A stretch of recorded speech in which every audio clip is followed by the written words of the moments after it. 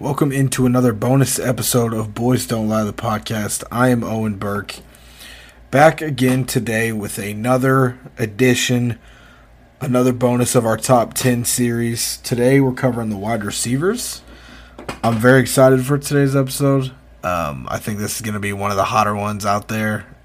There's a lot of debate on who the best receiver in the league is. There's a lot of debate about who the top three is, where Tyreek Hill falls, where Allen Robinson falls. There's a lot of people that have been asking me a lot about the receivers. I feel like receivers is one of the more ever-changing position groups in the league. You know, sometimes like quarterbacks won't change much. You know, you have a guy hop up, a guy drop down, a guy shifts one or two spots at a time. You could see a guy go from top 3 to out of the top 10 in a year. You could see a guy come from like 15 to 20 all the way up to 6. Crazy things can happen at the wide receiver spot given one good year. So, with that being said, before we get to the wide receivers today, I want to talk about Simone Biles for a second. I had a couple people ask me kind of what I thought of the situation or if I could talk about it. I wasn't as informed on the situation as I should have been. Got a little ahead of myself. So I, did the research, looked it up, so, saw why she backed out or what the possible reason. She said it was for mental health reasons, which I 100% believe, but there was some recent tension between, the United States gymnastics team and Simone Biles and, like, the Olympic Committee and whoever controls the grading at the Olympic Committee, at the Olympics, I guess. Like, the people that deal with the judging and everything, the national team and Simone Biles had an issue with them recently. I just kind of figured out, obviously Simone Biles is the leading gymnast in the world and arguably probably the biggest name going in to the 2020 Olympics this year outside of basketball. When it comes to the individual sports, Michael Phelps is gone, Usain Bolt's gone, so Simone Biles is kind of it, and she's only 24 years old, so she's definitely in the spotlight a lot earlier than most are there. But just last Olympics, 2016 in Rio, she absolutely crushed it. I think 4 or 5 medals total, 3 or 4 golds, and she's making rules at this point, like the International Gymnastics Federation is having to create rules or create new moves. Like there's a set rule book of not rule book, but moves that you do when you're coming, when you're out on the floor doing a floor routine off the bar that they do the stuff on. I know that's kind of a key thing to forget, but off the vault and stuff like that. So they have this list, this book of moves that, that you would usually do. Simone Biles has almost a page and a half, 2 pages of just moves that she's created since she's, become a big-time gymnast. That's absolutely ridiculous. And she added 2 moves to the book last year 4 years ago at the Olympics in Rio. And when they grade the difficulty of a move, you get more points for the more difficult the move is. She added 2 new moves. One of them they graded a J, which is the lowest grade you can get, the most difficult thing you could do. And she had another one, I think, that came back as an H. Now, she had added a move before that was like a 720. Basically, she had a move. It was labeled as an H. She added 2 more twists to it, an extra 2 spins. The move's very dangerous. You can land on your neck and hurt yourself. They only rated it as a G. A lot of people kind of felt like the International Gymnastics Federation was kind of watering down her scores to discourage other competitors from trying them.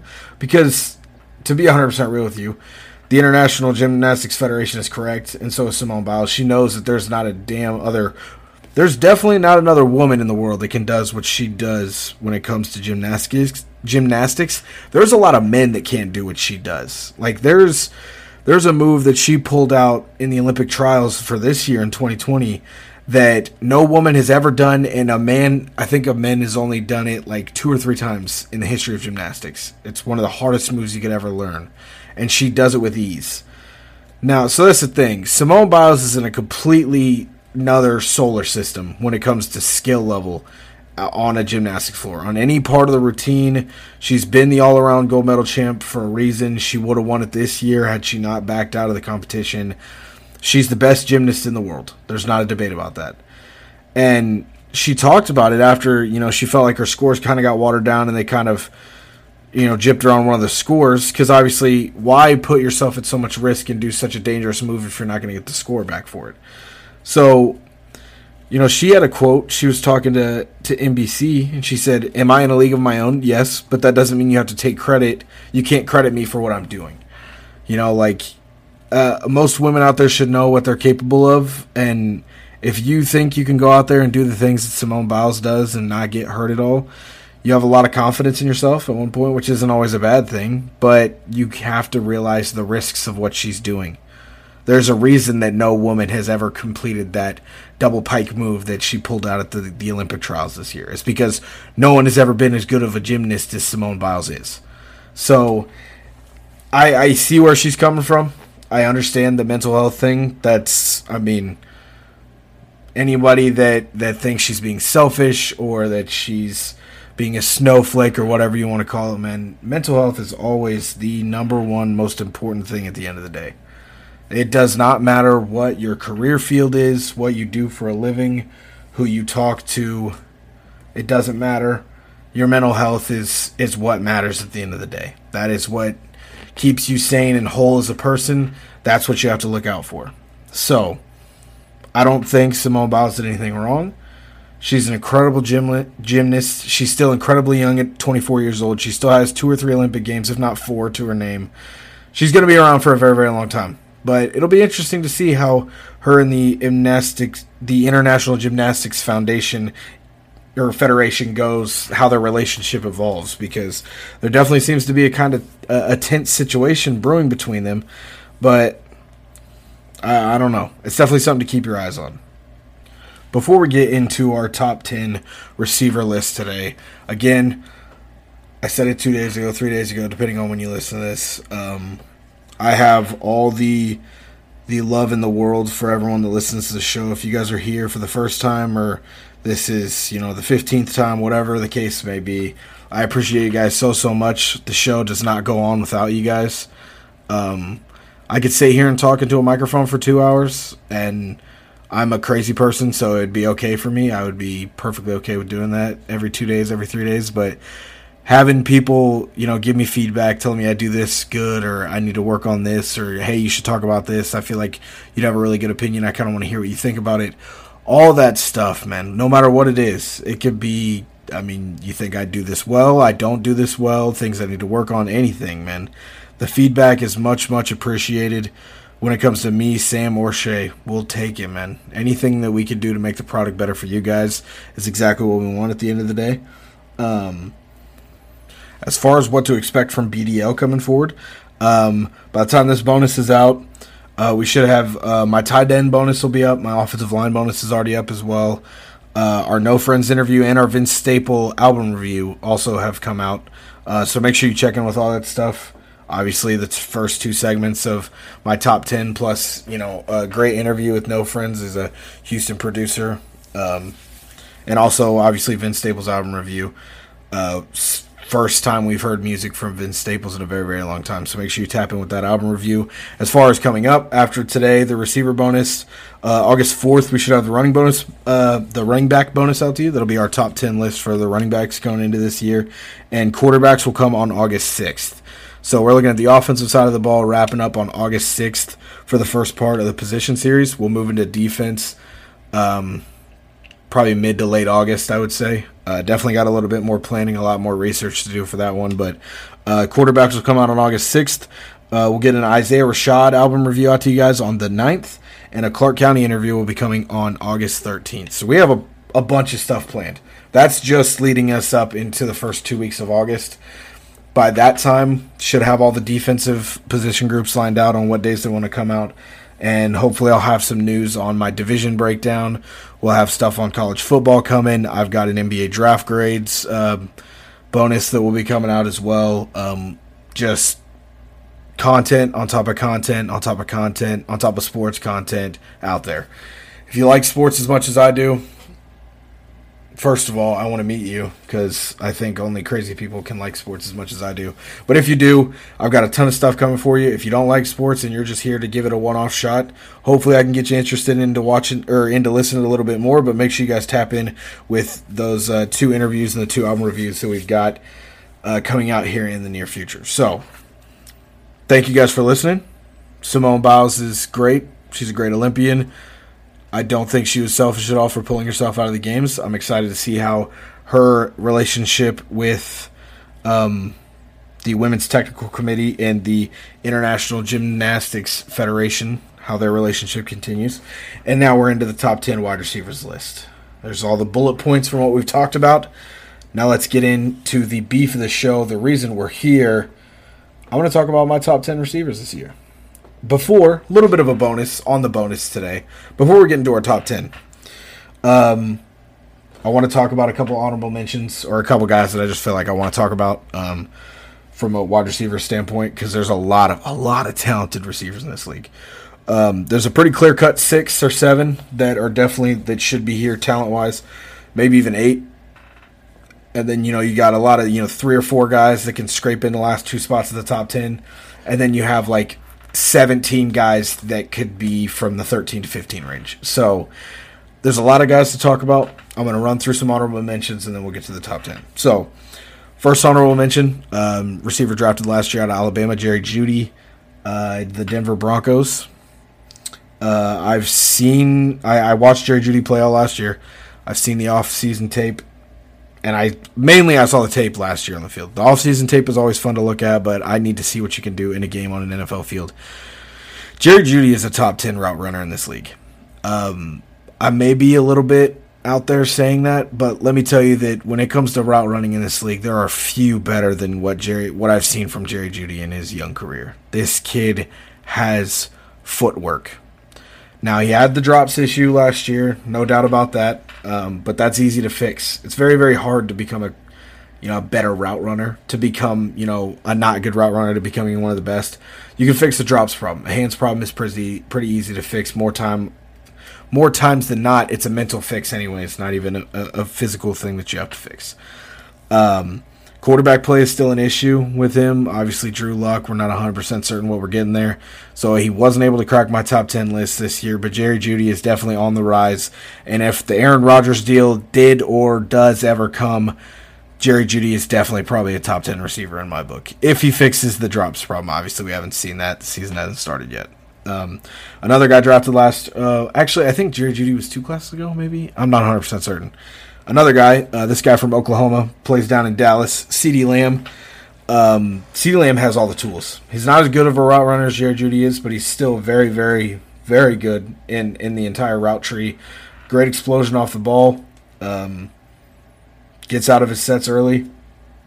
There's a lot of acceleration of the line of scrimmage, and you want to talk about agility and contested catch situations. This kid just pulls off every catch in the book. You look up, you go to the dictionary of wide receiver catches, and you're like, balls that should not be caught. Somehow CeeDee Lamb has caught 3 or 4 of those. I've been amazed with some of the catches he's been able to make last year in Dallas. I think with a healthy Dak this year, a healthy O-line is going to help him a lot. Obviously, having Amari Cooper back 100% as well takes some attention to the other side of the field, leaves you open on more opportunities, and considering how terrible the Dallas defense is, a lot of shootout situations for the Cowboys to try to win games means a lot of yards and a lot of touchdowns for CeeDee Lamb and Amari Cooper. So he's definitely an honorable mention to me. Another one, Michael Thomas, top 5 talent-wise, man. Mike Thomas is a different animal, and if you think he's a slant boy, there's no way. I refuse to believe that. You can't tell me that a guy that's built better than Julio Jones can only catch a 6-7 yard slant route. I hope they turn Jameis Winston loose in New Orleans. I want to see what Michael Thomas can do, because I know Jameis can put the ball down the field, and Michael Thomas can be a hell of a deep threat, but I want to see it happen. He's got all the tools in the world. We just got to see the plays happen at this point when it comes to Michael Thomas. Another one, A.J. Brown. He's an animal in his rookie year. A.J. Brown's probably the best receiver out of his draft class, better than DK Metcalf is. Absolute animal after the catch, just impossible to bring down. Bullied Baltimore in their playoff game. Bring in Julio Jones. That's a top 3 receiver, top 5 receiver in the league. He's going to be stealing some targets. He could still scrape into the top 10 production-wise, but I find it hard to see him and Julio both up there that high. So that's why A.J. Brown kind of slips out. Justin Jefferson, fantastic rookie year. I'm expecting a little bit of a drop-off. Honestly, that's the majority of time. Whenever a rookie comes out and has an amazing year, you're like, oh, that's rookie of the year. That's the best rookie receiver year we've seen in a very long time. It's very, very, very hard to follow that up. So I'm expecting a little bit of a drop-off also. Even if you think there's going to be no drop-off and he takes a step forward, he was scraping in at 11 or 10 in last year's receivers list anyways. And the last honorable mention before I get into my list, Mike Evans, Mr. Consistency, has played in the league for 7-8 years and has had 1,000 receiving yards in all of them. He's great. Tom Brady's a great quarterback. I just have a certain feeling about the 10 guys in front of him. That's what it boils down to, especially when you look at the guys that are left off this list. There's nothing wrong with the game. I love the game. I'd love to add any of those guys to any team. Would be happy to have any of those 5 guys on their team. But there's something different about the 10 guys in front of them. That's why they fell out and those 5 guys made it in. So that's going to do it for the honorable mentions. We're going to move in to the top 10 list itself now. Starting with a little bit of a heater at number 10. I'm going to go with the Carolina Panthers' DJ Moore at 10 on my receivers list. Now, skill alone, DJ Moore's not top 10. He's been criminally underrated his entire career. He's a dog in fantasy football usually, and he plays well in on the field as well, outside of fantasy, but has just never had the quarterback that really has pushed him over the edge of that top 10. I've been a big Sam Darnold believer for a long time. I think a lot of the issues that Sam Darnold had in New York started and ended with his head coach and Adam Gase. I'm not going to sit here and tell you that Sam Darnold is the next Tom Brady, but I still think there's a lot of potential in the kid from USC. I think you have CMC. We have Robbie Anderson. I have DJ Moore. I like Carolina's offense this year. I really do. Now, I could look like an idiot by the time the year's over, and I probably will. I mean, if it's not about Carolina's offense, it'll be about somebody else. But I like Carolina's offense. I think DJ Moore has a breakout year. I think you almost look at it like an offensive player of the year type season from DJ Moore. And Sam Darnold, I think, is going to work out in Carolina. Number 9 on my list, Keenan Allen is another guy that could be at 5, could be at 6. A lot of people put him in the 7 range. There's just so many good receivers in the league today, man. The contested catching is great. He's always been underrated. But when you come out and try to tell me that you're a better receiver than Tyreek Hill, it dings your draft stock a little bit to me. Like, you are extremely good, Keenan Allen. You are an animal. You're an absolute beast in contested catch situations. You're a good route runner. You have great hands. He's a deep threat while also being good over the middle of the field. But you are not as good as Tyreek Hill. Let's pump the brakes. 8 on my list, I have Calvin Ridley, another great route runner down in Atlanta. His production has spiked in the last 2 to 3 years. Defenses started to key in on Julio Jones a lot. Left Calvin Ridley open a lot of the times, and he reaped the rewards. Matt Ryan is still a top 15 quarterback in this league. If you don't think he is talent-wise, he definitely is statistically. And Calvin Ridley's been his number 1 option the last 2 to 3 years. Julio Jones is off the team. Kyle Pitts is my second option. You just can't ignore the production that Calvin Ridley brings to your football team. This guy is going to catch a lot of passes. He's going to catch a lot of touchdowns. And he's going to be a main catalyst for your offense when it comes to your receiving core. So, number 7 on my list, another guy that has been criminally underrated, but I almost think is being overrated at this point. I have Allen Robinson III. Definitely could be higher on this list. The quarterback play is a little bit of an issue. They say they're rolling with Dalton. I love Justin Fields. As much as I love Justin Fields, I don't know how well he's going to play. I'm excited to see that connection grow. Hopefully that becomes a dangerous quarterback-wide receiver duo to watch for the next 3 to 5 years. But Allen Robinson is the best contested catch receiver in the game. I mean, on any contested catch play, he has the highest success rate on contested catches. And you know how I was talking about, who was I talking about? CeeDee Lamb making, all the catches in the world that you shouldn't. Allen Robinson is the master of the category. CeeDee Lamb is learning how to do it. He's done 4 or 5 of those "you should never be able to catch this pass" in that book. Allen Robinson's done every single one of them. Allen Robinson has consistently been a top 15, top 10 receiver in the league, despite having Blake Bortles and Mitchell Trubisky as his top 2 quarterback options for his entire career. No matter how good Justin Fields is, he is already the best receiver that Allen Robinson is, the best quarterback that Allen Robinson has ever had in his career. And I firmly believe that. No matter how good or bad Justin Fields is, I don't see him being any worse than Mitchell Trubisky or Blake Bortles. So, to recap real quick, number 10, I had DJ Moore. Number 9 is Keenan Allen. Calvin Ridley falls at 8. Allen Robinson scrapes in at 7. Here's another guy coming at 6. I had him flipped with Allen Robinson originally. Had Allen Robinson higher, but I really believe that this guy is going to have a monster year. He was on a pace for an absolutely ridiculous year. To relate it back to fantasy football, this receiver, through 4 games, just based off yardage alone, if he were to not catch a single touchdown from weeks 5 through 17, would have still been the 4th best receiver in fantasy football just off yardage alone. That guy's Amari Cooper on the Dallas Cowboys. Dak going down severely hurt his production, but this is another guy that is an absolute maestro with his feet. One of the better route runners in the game.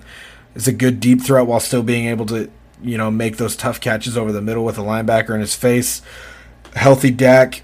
I've got CeeDee Lamb, so, defense might be a little bit more scared to come double me at this point since I have such a talented number 2. And I even have Michael Gallup as the 3rd receiver. I've got a lot of talent in the receiving room. Maybe the defense can't key on me in a one-on-one situation. Amari Cooper's working a majority of the corners in the league. I think his quarterback is better than Allen Robinson's. I think that's kind of what slid him up the list, in my opinion. I'm expecting huge things out of Amari Cooper and Dak Prescott in Dallas's offense this year. Into the top 5. Number 5 on my list, going into his 2nd year in Buffalo with the Bills, Stephon Diggs had a great year with Josh Allen last year. Put up some of the best receiving numbers of all in recent history. And, again, another maestro with the feet, man. Stephon Diggs is a different type of route runner. Definitely top 5 route runner, in my opinion. But when it comes to the top 4, man, there's just a talent gap that you have to hit. And regardless of the production and how good he and Josh Allen were, I'm expecting a little bit of a downstep. Like I said, it's very, very hard to have a breakout year and this was such a really good year for us, and then to follow it up and even be just as good, let alone better, is almost nearly unheard of. It doesn't happen often. And when it comes to this top 4, like I said, there's a skill gap. I know how good this guy is regardless of the production that I get, and that's what this top 4 is. If I had to put another guy that was top 5, when it comes to talent-wise, top 5 in this league, in no particular order, Devontae Adams, Julio Jones, DeAndre Hopkins, Tyreek Hill, and Michael Thomas are the 5 most talented receivers in the league. Those are my top 5 guys when it comes to this is the receiver that I'm getting. Regardless of production, regardless of who the quarterback is, these are my top 5 guys in the league. It's those 5. At 4 on my list, the Speed King himself, the Cheetah, Tyreek Hill. He is better than Stephon Diggs. Let's clear that up. Stephon Diggs, I don't care how good of a year you had in Buffalo. It was a great year. Congrats. Pat yourself on the back. You lost in the playoffs just like Baltimore did. It is what it is.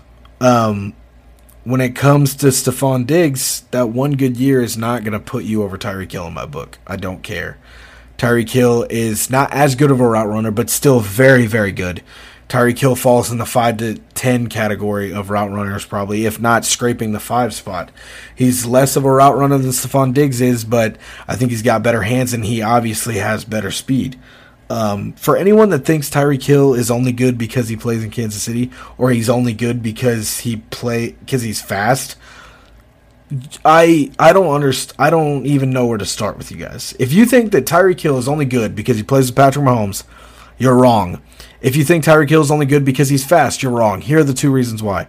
If you think Tyreek Hill is only good because he runs a 4.3, that makes no sense because we've seen countless countless speedster receivers that get taken in the first round or the second round that don't do absolutely anything in the NFL. John Ross ran a 4.3, and he's struggled in Cincinnati before somehow landing a $20 million contract with the Giants. Let's be real here. New York will pay anyone. Who cares? John Ross has struggled. Henry Ruggs was the first receiver off the board in his class. I just talked about Jerry Jeudy and CeeDee Lamb. You didn't hear me mention Henry Ruggs once. He's out in Oakland being a speedster doing absolutely nothing.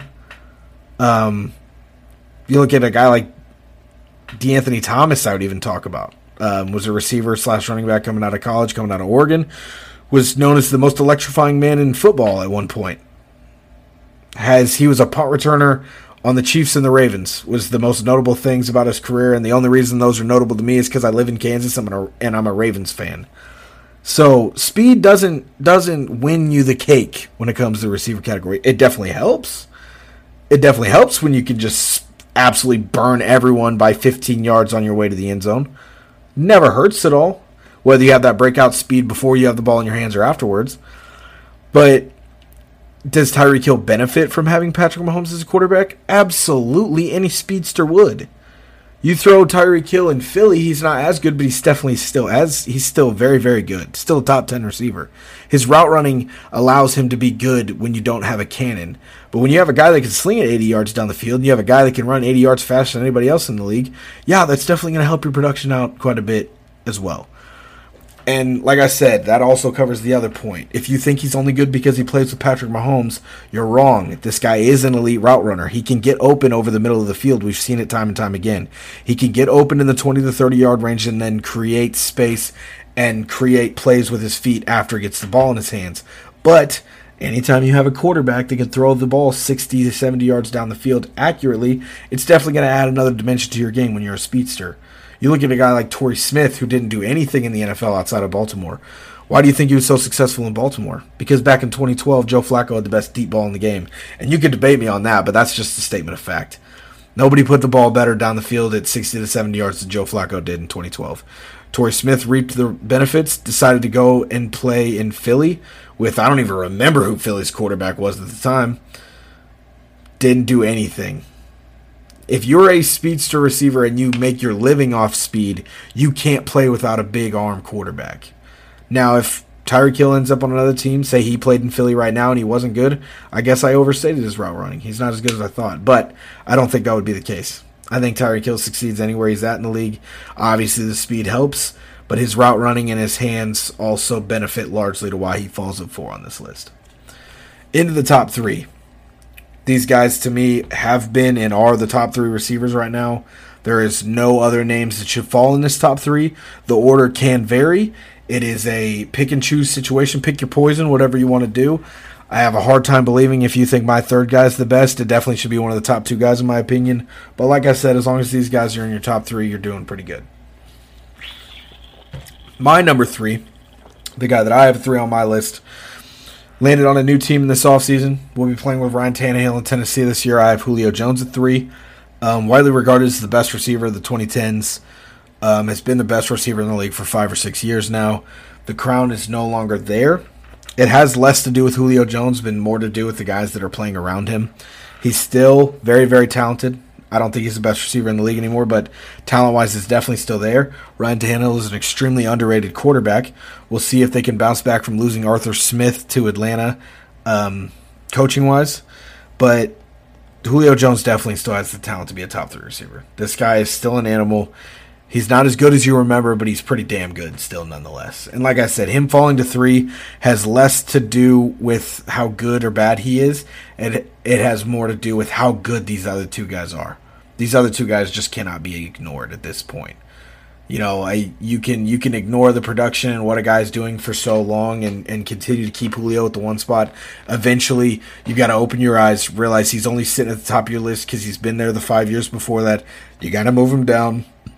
2 on my list, the guy I feel like has passed him, Davante Adams. I think a lot of people will be upset with that. I feel like a majority of people in this world think Julio Jones or Davante Adams are the 2 guys that are the best receivers in the league.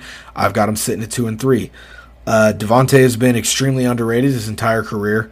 Has had great years in Green Bay before he got the media recognition he deserved this last year. He had the best receiving year of any receiver in 2020. He is one of, if not the best route runner in the league, combined with his frame and the real bond and connection he has with Aaron Rodgers, who is a top 3 quarterback in this league, makes Davante Adams one of the most, if not the most dangerous receiver in the set. When Aaron Rodgers is throwing this guy the ball, he is probably the best receiver in the game. He does it all. He is a dangerous threat. But that being said, you know, you look at these top 4 quarterback, these top 4 receivers, these top 5 receivers even. Top 6, I could even say. I'm not going to say 7 because Allen Robinson doesn't apply.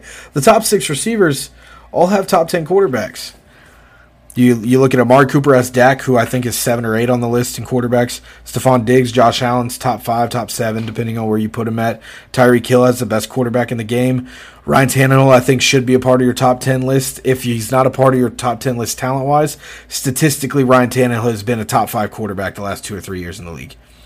You could deny me all you want. You could say I'm crazy. That's not how I feel about him. That's what the numbers say. Ryan Tannehill's been a top 5 quarterback the last 2 years, according to the numbers. Davante Adams has Aaron Rodgers, who's been a top 5, if not a top 3, top 2 quarterback his entire career. And then you have this guy who falls at 1, who his quarterback is borderline top 10, a guy that I think will probably make my top 10 quarterback-wise. Out in Arizona, I have DeAndre Hopkins at my 1 spot. The reason I have D-Hop in my 1 spot, I've had D-Hop as the best receiver in the league for 4 years now. I've been a big fan and big believer of DeAndre Hopkins ever since he was in Houston. The reason that I have DeAndre Hopkins where I have him is the ability to still create offense while not only not having a top quarterback in the game, but having different quarterbacks week in, week out. In the years, it was probably around 2015 when I was like, all right, I think DeAndre Hopkins is the best receiver in the league. And I'll tell you why. In those 2 years, in the 2014-15 and the 15-16 season, he amassed 2,731 yards and 17 touchdowns. Now, granted, there were receivers that were ahead of him at the time. You look at, I'm trying to think who the top receivers were back in that day. Probably a guy like Antonio Brown, Julio Jones, obviously. Maybe Demaryius Thomas was very, very good at the time. Odell Beckham. But D-Hop was still, considered a top 10 receiver at the time. Was putting up top 10, top 12 numbers.